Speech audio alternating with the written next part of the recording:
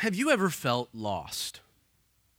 You know, that sickening, helpless feeling that happens when you completely lose your bearings, when you've lost all sense of direction. I'm horrible with directions, and I get lost frequently. And there's no more of a sickening, disgusting feeling than being disoriented. You know, as if you're in the middle of the sea on a cloudy, starless night with no sense of north, just floating aimlessly. Being lost, it's a paralyzing feeling. Are you struggling moving forward? Do you feel like that no matter how hard you might try to break free from that sin, or to break free from past hurt or resentment, that you feel so stuck, so mired that moving forward is impossible? Might you be able to echo what Paul said in Romans 7, verse 15? For what I am doing, I don't even understand. For what I will to do, I don't practice, and what I hate, that I end up doing. Have you ever had the sense that your life was just kind of spinning in circles? Like a hiker lost in the woods, do you ever have that constant sinking feeling that you're doing nothing more than just constantly retracing your own footsteps? You know, even when you feel like your life might have turned a corner, it's not too long before you turn another corner and then another, only to find yourself right back where you started. Has this rut left you feeling hopeless? Or for that matter, constantly frustrated? That no matter how hard you try to do better, to change the status quo, your circumstances, they just always remain the same. You know, it's an amazing law of our universe. But when left to itself, everything is trapped in a circuit. The earth. Earth rotates around the sun, the moon around the earth. The earth spins on its axis. The wind. Wind currents move around the globe only to return to their original point of origin. Water falls from the sky, flows into the sea, only to be evaporated again to where it began. Everything in this universe demonstrates a form of motion, but with no lasting mobility. Ever heard of the circle of life? Like, we even prep our kids for this depressing reality. Here are the lyrics to the theme song of The Lion King. From the day we arrive on the planet and blinking step into the sun, there's more to see than can ever be seen, more to do than can ever be done. There's far too much to take in here, more to find than could ever be found, but the sun, rolling high through the sapphire sky, keeps great and small on the endless round. It's the circle of life, and it moves us all through despair and hope, through faith and love, till we find our place on the unwinding path in the circle of life. You know, the truth is that no human being left up to their own biological faculties will ever be able to escape this cruel, circular destiny. I know it's Christmas time. You might have come for something encouraging. But humanity, just being real, humanity is just one cog on the grand wheel. Randy Galstel, a neuroscientist at Rutgers University, made a really interesting discovery. Did you know that most dead hikers end up being found within 100 meters of where they were originally lost? Scientists believe that the reason this is the case is that if left to its own devices, the human brain simply does not have the cognitive ability to navigate a person in a straight line. As a matter of fact, researchers have recently discovered that when the brain attempts to produce on its own something straight, it will in turn naturally yield something circular.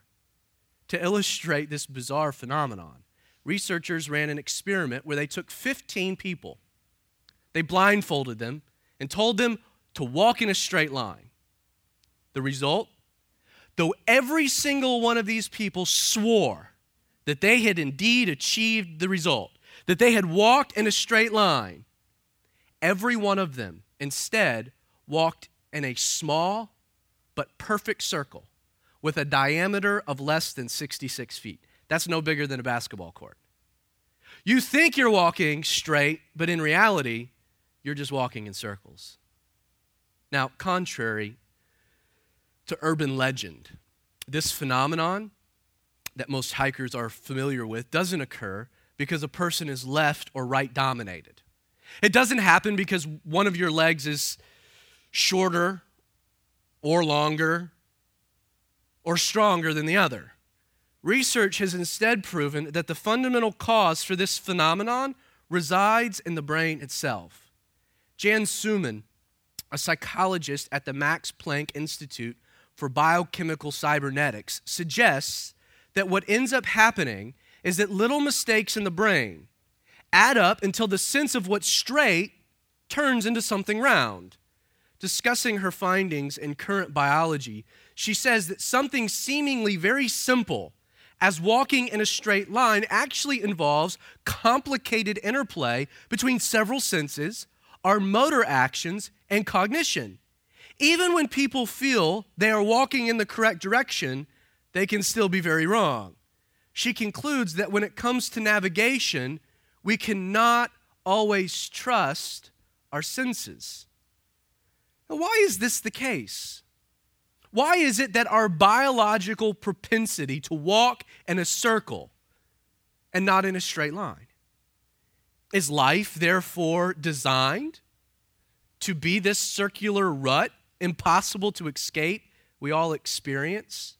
That life is supposed to be a source of constant vexation? Is the meaning, purpose, and satisfaction we all long for, what you long for, simply an unattainable ruse? And if this is really the case, if this is how nature designed it to be, then why are we frustrated by it? Why are we frustrated by what's only natural? This morning's text, I hope, will answer these questions. Now let's establish first, as we're doing with Paul's missionary journeys, the motion of the text. As we concluded in the first couple verses of chapter 14, in the face of a violent attempt on the lives of Paul and Barnabas, they leave Iconium and they travel 20 miles south to the city of Lystra, which is located in a region of Galatia known as Lycaonia.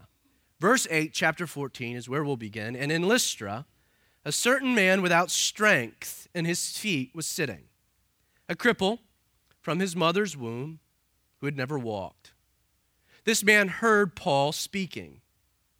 But Paul, observing him intently and seeing that he had faith to be healed, said with a loud voice, "Stand up straight on your feet." And the man leaped and walked. Now, unlike Paul's previous stops, he doesn't begin in a synagogue, which indicates that more than likely there weren't enough Jewish men living in Lystra to justify the building of a synagogue. A synagogue would only be built if there were 10 Jewish men living in that city or more. So there's not much of a Jewish population in Lystra, which would explain why Paul begins his evangelical ministry in the outdoor common areas. This word, speaking, it's an important word. It's an interesting word, for it indicates that Paul wasn't preaching in the common area, but was rather discussing Jesus with anyone who might be open to dialogue. I'd call this conversational evangelism. It's not as though Paul, here in Lystra, in the common outdoor area, found a high place that he could climb up upon, and then, "Thus saith the Lord," he begins to declare to a bunch of total strangers about Jesus. No, the idea is that he goes into Lystra, he goes into the common areas, and he just grabs a cup of coffee and starts having conversations with people. Conversational evangelism. And as this is taking place, which anyone can do, right? Anyone can have a conversation about Jesus. As this is taking place, Luke tells us that there's a certain man who, it would appear, is not part of Paul's conversation, not part of the dialogue, but is kind of off to the side, eavesdropping. Luke, our author, who's a doctor, he gives us 3 descriptions of this certain man. He tells us first his condition. He was sitting. Why? Because he was without strength in his feet. So that's his condition. Then the doctor gives us kind of a diagnosis.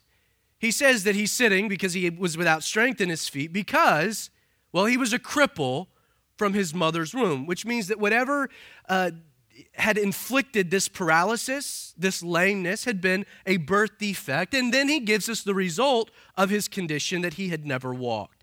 Ever walked. Wow. Now, you should note that in much the same way as Peter had in Acts 3, it's important that this man's lameness, his condition, his paralysis, be the result of a birth defect and not the result of a disease that he had contracted, a disease maybe of his own decisions, or even that it was the result of an accident. He was born with the ailment, and because this was the dynamic, it was only possible for a healing to occur as a miraculous work of God. That this was something that was part of who he was, that God was going to correct. Now, the scene is interesting. For as Paul is speaking, we're told that he observed something. He observed that this man, this certain man, this lame man, had faith to be healed. Now, please understand, the man is listening to Paul do what? He's sharing the gospel. No doubt, the example we're given in Iconium and in Antioch of what kind of the message, the grace of God, salvation, forgiveness of sins, restoration, life, these things start to impact his heart. Faith is being stirred as he's listening to what Paul is sharing. Aren't we told that faith comes by hearing and hearing by the word of God? It's true with this man. Now, from the context, it's obvious that his faith was based in the belief, the text tells us, that he could be healed. So Paul sees him, sees that he has faith, sees that he has faith to be healed. Now, sadly, there are some that use verses like this to justify the notion that sickness or even the absence of healing is the result, the direct result of a person's lack of faith. That if you're sick, it's because you don't have enough faith to be well. Well, then we all somewhat lack faith because we're all going to die, right? I mean, it seems circular. It's unreasonable. It's not true. You see, this idea of healing based upon faith in and of itself, it's not only a perversion of texts like this one, but the belief isn't consistent with Scripture. Like, how much faith do you think Lazarus had to be raised from the dead? None. He's dead, right? Like, it's not as though Jesus healed him because of his faith. He's dead as a doornail. Jesus healed him for a different purpose. Now, you should note that in the Greek, this word healed should be better translated as save. Let me give you another example of this word being used in Scripture. Since it's Christmas time, we'll pull it right from the Christmas story. Matthew 1, verse 21, we're told, "And Mary will bring forth a son. You shall call his name Jesus, for he will save," same word, "his people from their sins." Understand, the man's faith centered upon the saving of his soul, not the healing of his legs. The message that he was hearing stirred faith that he could be saved, that his sins could be forgiven, that he could be justified before God. Forget about these legs. My soul can be with God forever, for eternity. This is what Paul is watching in this moment, which kind of leads me to another question, because this is weird, right? Like, what's Paul seeing? Like, he's having a conversation. He sees this lame man kind of sitting there, looking intently. Like, what was it that brought or sparked Paul's attention? I think there are two things at work. You know, it's been said the face is the organ of emotion.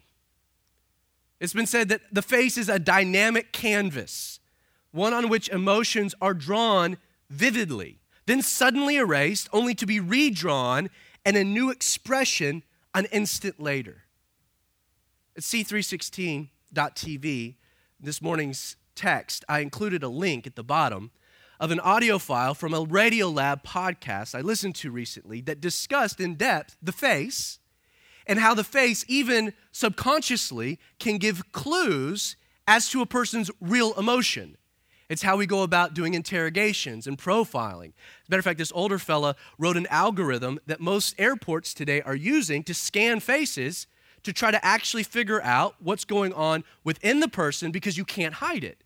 It kind of reminds me of the television show that got canceled, but I loved it, Lie to Me. Where you could see a face, Lightman could tell whether or not you were lying by just kind of judging what was happening on your face. I think that there's an aspect where this is happening in this instance. As a pastor, I can tell you up front, you can tell what's happening in a person's heart from the teaching of God's word from standing here looking at you. As the word is going forth, I can watch your face. And as a result, I can tell if you're engaged, if you've checked out, if you think I'm a moron, if you're expecting lightning to strike. Like I can tell just by standing here proclaiming the word what the word's doing in the heart of the person by just watching you, which should be scary. So I think there's an aspect that in this particular instance, Paul physically saw a stirring in this man, a stirring of faith, based upon a physical reception of God's word. But then you can't also detach a second component, probably a more significant component, and that is the gifts of the Holy Spirit. In 1 Corinthians, Paul, the gifts that he lists, leaves little doubt that his actions here upon this stirring, that he was totally prompted and directed by the Holy Spirit. A word of knowledge, no doubt gave him an intuition. A gift of faith provided him the boldness to say with a loud voice, stand up straight on your feet. I mean, talk about guts, right? I mean, it either happens or it doesn't. And whatever the result is going to come right back on you. So there's a gift of faith. The gift of healings was present to yield a miracle as the man leaped up and walked. It's always important to remember that as in other cases, these miracles of physical healing were allowed by God for the specific purpose of validating a greater miracle. The miracle that had taken place already in the man's heart. His faith in Jesus, as demonstrated by his faith in God's word, had produced the greatest miracle of all, salvation of his sins. Beyond this, the public nature of the miracle, it served to validate the power of God's word. The power of God's word being proclaimed through Paul. It had power to save sins and power to heal legs. It reminds me of what Jesus said to a group of doubting Pharisees, faced with a similar miracle in Matthew 9, verse 6. Jesus looked at him and he said, but that you may know that the Son of Man has power on earth to forgive sins. He turned to the paralytic who had been lowered down through the roof. He says, arise, take up your bed and go to your house. And immediately the man was healed. Very similar.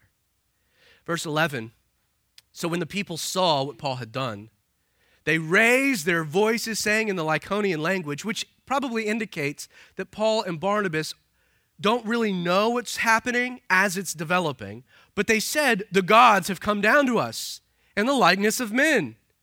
Barnabas they called Zeus. Paul they called Hermes because he was the chief speaker.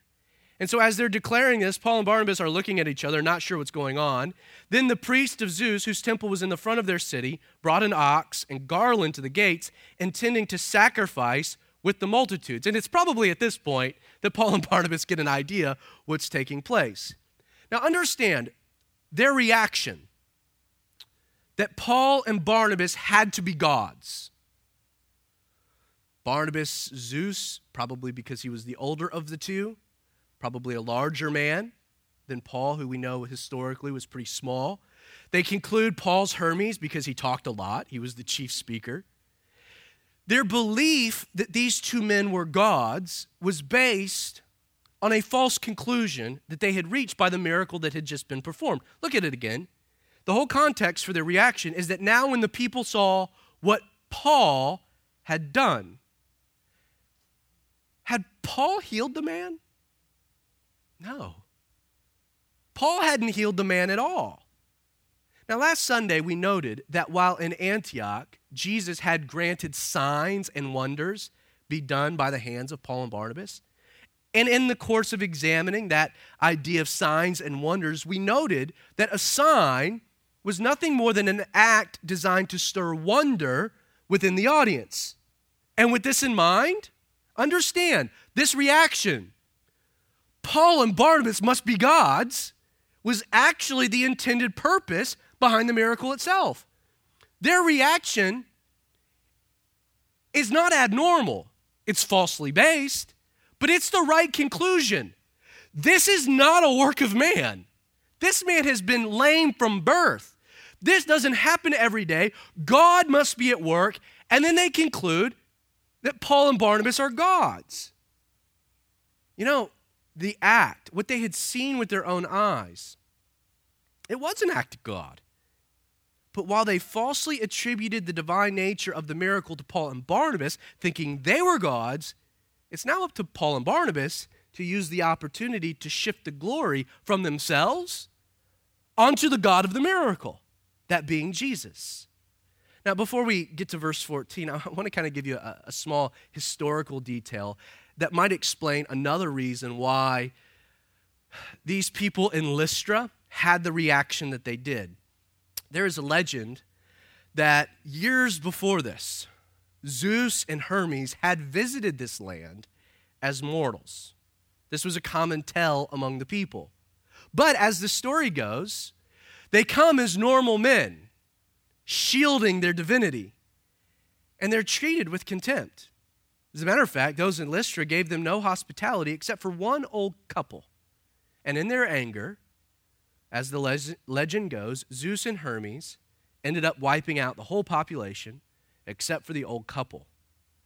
So why are they so quick to sacrifice an oxen to declare them to be gods? Well, as the legend goes, Zeus and Hermes had come before, they had not been so kind, and they had been wiped out, now concluding Zeus and Hermes are back again. It's like, shame on me once, but I'm not making the same mistake twice. Go get the high priest of Zeus. We need to deal with this before we get struck dead. But all this is happening. The apostles, Barnabas and Paul, they heard this. And they tore their clothes. They ran in among the multitudes. They're crying out and saying, "Men, why are you doing these things? We also are men with the same nature as you. And we preach to you that you should turn from these useless things to the living God, who made the heaven, the earth, the sea, and all the things that are in them, who in bygone generations allowed the nations to walk in their own ways. Nevertheless, this living God did not leave himself without witness, and that he did good. He gave us rain from heaven, fruitful seasons, filling our hearts with food and gladness." And with these sayings, they could scarcely restrain the multitudes from sacrificing to them. Now, as the crowd here is preparing to offer sacrifices to Paul and Barnabas, believing that they're Zeus and Hermes, we're told they run into the multitude. They're tearing their clothes while they're doing this. Now, this act of tearing one's clothes was a common thing within Jewish culture, especially in the face of blasphemy. However, since the crowd is not necessarily Jewish, but Greek, it may be that in addition to declaring what they're doing to be blasphemous, they're trying to demonstrate their own humanity, their own mortality. Kind of like, look, we're flesh, we're blood, we're the same as you. Now, though the whole scene is unplanned, right? How did things start? They get to Lystra, they go into the common area, they're just having conversations with people. A miracle takes place, the whole crowd gathers. It's sporadic, it's unplanned, but it is an opportunity. Paul now has been given a platform. He's been given the people's clear and undivided attention. They think he's Hermes. And so what does he do? He uses the opportunity to preach. And note, this second sermon, which is this is the second sermon we find of the Apostle Paul, it's much, much different than the first. First, Paul begins his sermon by deflecting attention off he and Barnabas, which is important. They're thinking that the miracle happened because they're gods. The first approach is to diffuse that. We're not gods. He says, men, why are you doing these things? We're just men. We have the same nature as you. And then he declares that they should turn from these useless things to the living God. Now let's begin by defining these useless things. Let's focus on things for a moment. In context to the greater passage, it would appear the things Paul is referencing was, well, they're mythological gods. They think that Barnabas is Zeus and he's Hermes, so he's addressing their faith in their own mythology, these Greek gods. Paul then boldly, and you could say maybe brashly, refers to these gods and their act of sacrificing to these gods as being useless, doesn't he? These useless things, these useless gods, which in the Greek is meteos, meaning something that's devoid of force. Why was it that these Greek mythological gods were devoid of force? It's an important question we should ask. You know, it's interesting, but the Greeks had developed a whole series of mythological deities made really in the image and likeness of man, and Rome simply adopted them. These glorified men and women, their gods, were either the ultimate manifestation of various human characteristics, or they were people with superhuman strength to control the natural world. I'm not going to go through them for you. Listed in the sermon notes is all the Greek gods and kind of how this plays itself out. You can look at it on your own. But when it was all said and done, Greek mythology was nothing more than man's worship or man's exaltation of himself. Gods in the image and likeness of the men making the gods. In some ways, it's the ultimate manifestation of the original lie. Let me read you a few verses that occur at the beginning of Genesis 3. We're told, now the serpent was more cunning than any beast of the field which the Lord had made. And he said to the woman, has God indeed said, you shall not eat of every tree of the garden? But the woman said to the serpent, we may eat of the fruit of the trees of the garden, but of the fruit of the tree which is in the midst of the garden, God has said, you shall not eat of it, nor shall you touch it, lest you die. Then the serpent said to the woman,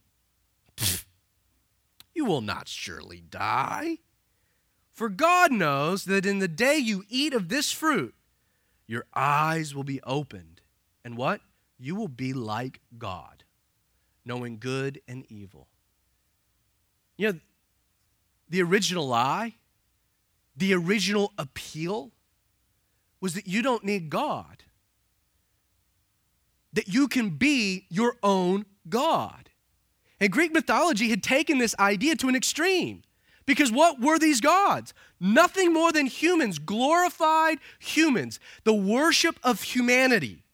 Romans 1, verses 22 through 25, Paul would say that professing to be wise, they became fools. And then note, and changed the glory of the incorruptible God into an image made like corruptible men, who exchanged the truth of God for the lie, referencing Genesis 3, and worshiped and served the creature rather than the Creator. When Paul tells them to turn from these useless things, it's as though he's saying, he runs in the midst of them, tearing his clothes, showing his own mortality, to say, your gods, these gods, Zeus and Hermes, and pointing to the temple there in Lystra, they're useless. They're powerless because they're nothing more than an image of you. I mean, how could you possibly think that a God made by man to look like man could have any power to save man? as we established in our intro, what's the best man can do? Walk in a circle. If the circle is so fundamental to human biology and the natural world, I wonder why is it that we as human beings resist this circular reality? I mean, why is it that we hate the sense that we're running in circles when the rest of nature seems at ease with it? Like the wind never complains that it runs in a circuit, nor the water. It's never as though the earth is like, I'm sick of this circle. I'm done doing this. You stupid sun. No, everything within nature embraces this circular reality, but humanity. Why is it that humanity doesn't like feeling as though we're in a circular rut? The answer is that as human beings, we were created to transcend the circle of life. Ecclesiastes 3 verse 11 says that unlike the rest of creation, God did what? He put eternity in our hearts. You see, whereas the rest of the natural world is but temporal, man is unique because he has been created eternal.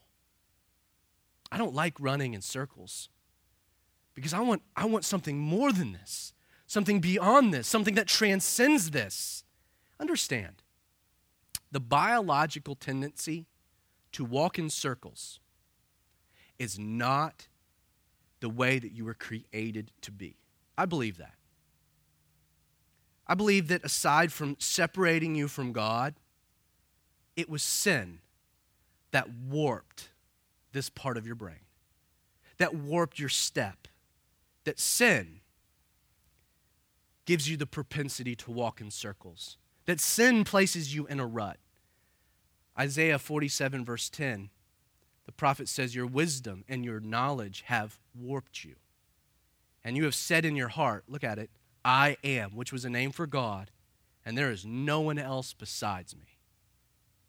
Isn't it true that most people, doesn't this appeal to you to a degree, that people want life to be linear versus circular? We want our lives to have a point. You get it? And not run round and round and round. That we want life to have a different end than our beginning, a resolve, a destiny. For without these things, we understand that life inherently can never have purpose and will only be meaningless. You see, the question boils down to how do we achieve gaining purpose, gaining a point, moving in a linear fashion when I'm powerless as a human being to do this in and of myself. In the experiment I referenced earlier, in addition to running this exercise where they blindfolded 15 people, told them to walk in a straight line, they actually took 3 people, took them into the desert, and asked them to walk in a straight line. Now, they weren't able to actually go as far with the experiment as they wanted to because it was interrupted by a sandstorm. But before that happened, 2 of the 3 they sent off during the day.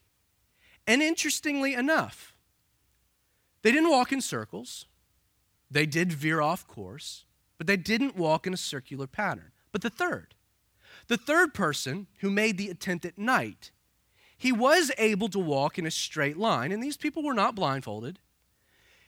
He was able to walk in a straight line until something interesting took place. Jan Suman, who I referenced earlier, she observed in the experiment that this man walking at night was able to do so until the moon disappeared behind the clouds. All of a sudden, when this happened, the man turned 90 degrees, only to later turn another 90 degrees. And they're tracking these people using GPS. You see, without realizing it, when the moon disappeared, the man lost his bearings, and he did what? With no bearing, he walked in a circle. Jan Suman, she concludes this, and note, in a desert, you can really walk in a straight line if you have the sun to guide you. If people do not have an absolute reference, it's impossible to walk in a straight line. So, getting back to our original point, how can you escape the rut? How is it that you can break the cycle of sin or move beyond your past mistakes or hurts? How can you find meaning and purpose in life? What's the key to moving forward? It's to resist the temptation to rely on self, which will only run you in circles, and instead set your eyes on an absolute reference point, the Son. Realize, without Jesus, your life left to yourself as you being God will be nothing more than frustrating, hopeless, and circular. Paul tells them to turn from these useless things to what? To the living God. Because a person can only face and move one direction at a time. Try it. Try to walk north and south at the same time. You're going to find that very frustrating. Try to go west or east at the same time. You can't do it. You can only move the direction that you face. And because this is a truth of life, a truth of the physical universe, it's also true of the spiritual universe. That it's impossible to turn to the living God if you're not first willing to turn from these useless things. If you feel like you're running in circles with your eyes on yourself, that you, your own God, the master of your own destiny, the dictator of what you do and what you don't, the only way that you can start moving in a linear fashion is to get your eyes off of you and onto something else. Turning from always precedes turning to. And what were they encouraged to turn to? Well, Paul says, the living God. And then he defines who this living God is. He says this God made the heavens, the earth, the sea, and all the things that are in them, who in bygone generations allowed all nations to walk in their own ways. Nevertheless, this living God did not leave himself without witness, and that he did good, gave us rain from heaven and fruitful seasons, filling our hearts with food and gladness. You know, it's interesting. Paul's approach here is much different than before, right? Like he doesn't go into Jesus. He's not talking about the resurrection. There's no mention of the Old Testament, the prophets of old. Like he breaks from the normal pattern of evangelical messages we've encountered thus far in the book of Acts. So why does Paul do this? Why does he feel necessary to do this here in Lystra? Well, don't forget, his audience isn't Jewish at all. It's entirely Gentile. And because his audience possessed a polytheistic, multiple gods, pantheon of gods, versus monotheistic worldview, Paul realized that diving directly into the good news of Jesus would have been counterintuitive. It's why instead of starting with Jesus, he has to go back to the beginning by introducing these people to the living God. And how does he do this? He presents the living God as the creator and the designer. On a side point, the Apostle Paul had no problems believing a literal creation story. He made it very clear that God did what? God created. And then he gets specific into what God created. Now, why does Paul take this approach? It is likely that a story, think of it, of the Son of God being sent to earth to save mankind from sin. As a Greek, sure, I'll accept that. This cool new guy, Jesus. As a matter of fact, the Greeks would have probably accepted Jesus without fully understanding what it was or the implications of what it was they were accepting.